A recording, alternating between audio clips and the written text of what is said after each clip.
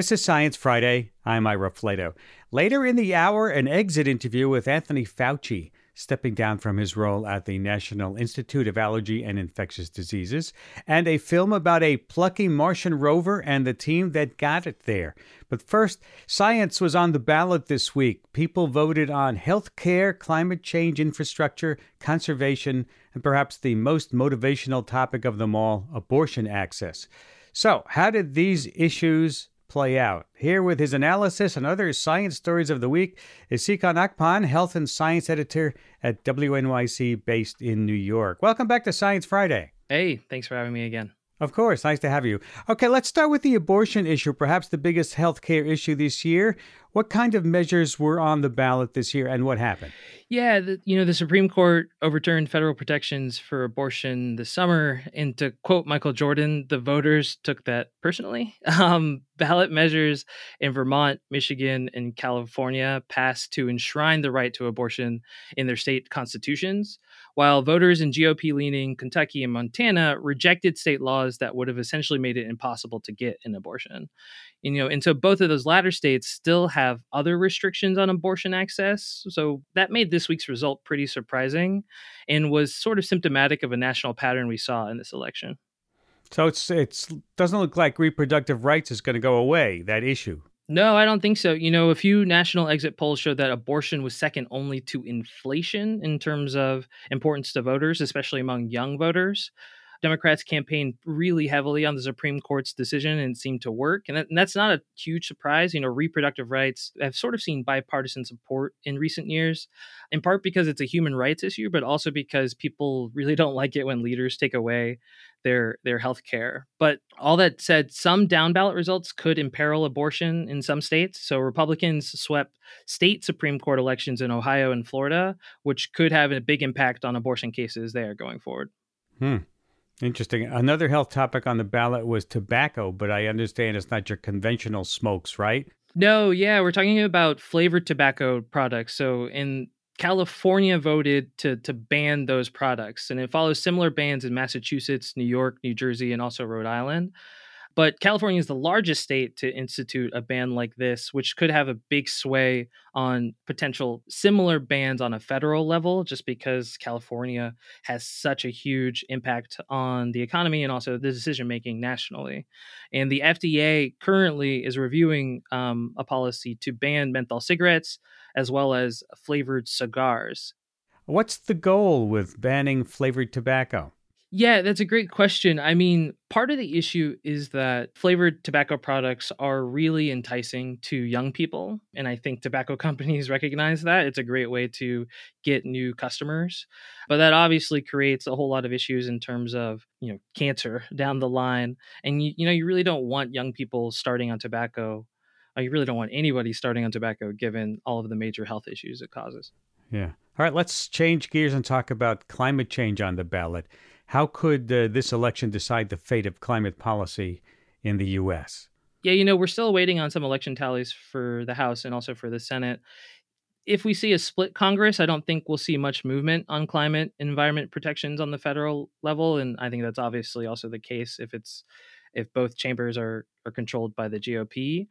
But Rebecca Lieber at Vox has a pretty great breakdown on how the results in state elections could impact things. So Minnesota and Michigan gained control of their state legislatures and also their governor's mansions. And so both those places could pass new laws around requirements for electric cars. She also points out that voters prevented GOP supermajorities in Wisconsin, Montana, and North Carolina, which could prevent moves against climate action in those states. And Oregon's election of Democrat Tina Kotek will also keep measures to cut greenhouse gas emissions on track. But if there are major changes to climate policy in the coming years, it'll probably be through the Supreme Court, given that it's likely that we're going to have a split Congress. Right. Let's talk about other climate policy news. COP27 currently taking place in Egypt. What is that and how is it looking? Yeah, it's been a little rocky. So, ahead of the event, climate activist Greta Thunberg said she wasn't attending because of greenwashing. Basically, it feels like COP27 has become a place where leaders and companies act like they're serious about climate action without really doing anything major or adhering to the commitments that they've made. Um, each day of the conference, it sort of seems like it ends with a call from smaller nations and island nations to tell richer nations to start paying for the harms of their carbon pollution. This is a common plea, isn't it? We've heard this over and over again. We've heard it over and over, especially over the past few years. But the richer nations just don't seem to be adhering to those commitments. But we've also seen this year that some of those big players didn't even attend. Right, so the heads of state for China and India, two major polluters, aren't there. The same goes for Canada and Australia, who are also pretty big polluters. Protests have also broken out over the host country, Egypt, which is being called out for human rights violations in the treatment of Allah Abdul Fattah, who is an imprisoned activist there, who's on hunger strike. He's on a hunger strike, right? Yeah, exactly. He's on hunger strike, and he's also now on a water strike. Oh, why am I not surprised to hear any of these things that you're saying? Nothing really changes. It's frustrating to hear this. It's frustrating. I think after the Paris Accords, we really thought, okay, now countries are uniting, companies are uniting. We're going to start to see some major changes, some major pressure on companies and countries to slow their carbon pollution and to stop their carbon pollution. But we haven't really seen that pay out. And a lot of advocates and activists are sort of saying like maybe the changes are just going to have to come on the local level, and that'll sort of apply pressure up the ladder until we start seeing some big changes. Or until large corporations, which I think are beginning to realize that green is good and profitable. Yeah, but right? but in a serious way. I think there are a lot of corporations who say, "Hey, we're cutting back on how much travel we do via airplanes, so that way we reduce our carbon footprint." But when you really look under the hood, they're still polluting a lot, right? Mm-hmm. So. Yeah, talk is cheap. Yeah, exactly. And leaders of these nations are the only ones who can really apply bans, say like, hey, your company can't really operate in our borders like this anymore. But we're really not seeing like that type of policy being put forward. All right, let's talk about some other news that is kind of interesting this week. We're not out of the woods yet in hurricane season. Hurricane Nicole just hit Florida and its tropical storm now moving up the East Coast. This is pretty late in the season, is it not, Seekan? Totally. That's exactly right. And Andrea Thompson at Scientific American has a great breakdown of this. So there have only been 10 tropical storms and 3 hurricanes that have struck the U.S. during November, going back to 1851. Wow. But exactly. But we've seen in recent years, we're starting to get more and more. So it's kind of looking like we're getting more and more November storms. Studies that kind of look at the length of the hurricane season, they've seemed to trend at sort of like the front end of the season, with hurricanes appearing earlier. But yeah, now we're starting to see like these November storms, a lot of November rain, if you will. Yeah, and hurricanes get their power from warm water, like a 90-degree water, right? And I guess the water is staying warmer because of climate change now. Yeah, exactly. I mean, hurricanes form because, the Atlantic Ocean becomes like a hot soup of water, and that moisture just rises and it creates clouds and it creates storms. And like, that's how we get these big cyclones. So what these patterns tell us is that the ocean is hotter for longer during the year. And it's, just another kind of scary sign of climate change. Yeah, you can't fool with Mother Nature on this one. Let's talk more about Florida getting hit with this double whammy, and we're wishing them well. And let's move on to some good news. A toddler with a rare genetic disorder called Pompe disease, I never heard of that, was successfully treated while she was in utero. That sounds amazing. What's going on there? Yeah, if people want to see more details on this story, it's a really it's a heartening story by Aaron Garcia de Jesus at Science News.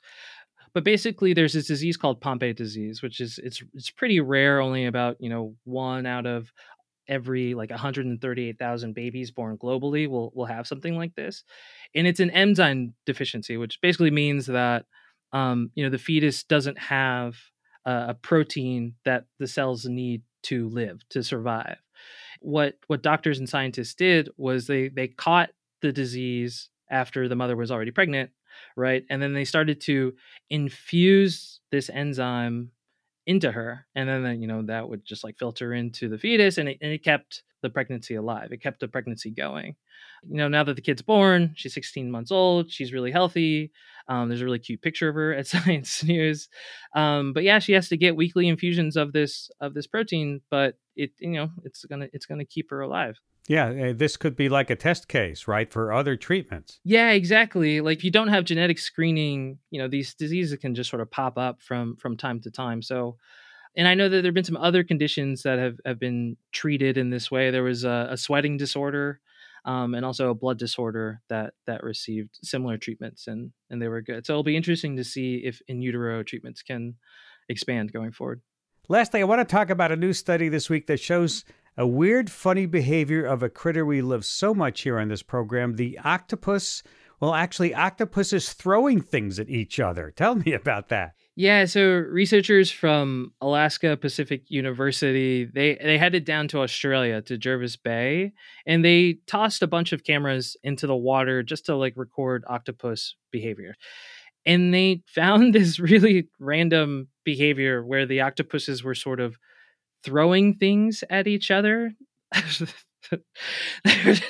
They curl them up like a frisbee and release it like a frisbee with their arm like that? Yeah, they were throwing debris, they were throwing food leftovers. It's hard to say why they were doing this. The researchers don't really have any clues on the why octopus were doing it, but they're pretty sure that the octopuses are throwing things at each other because the target of the thrower would often duck.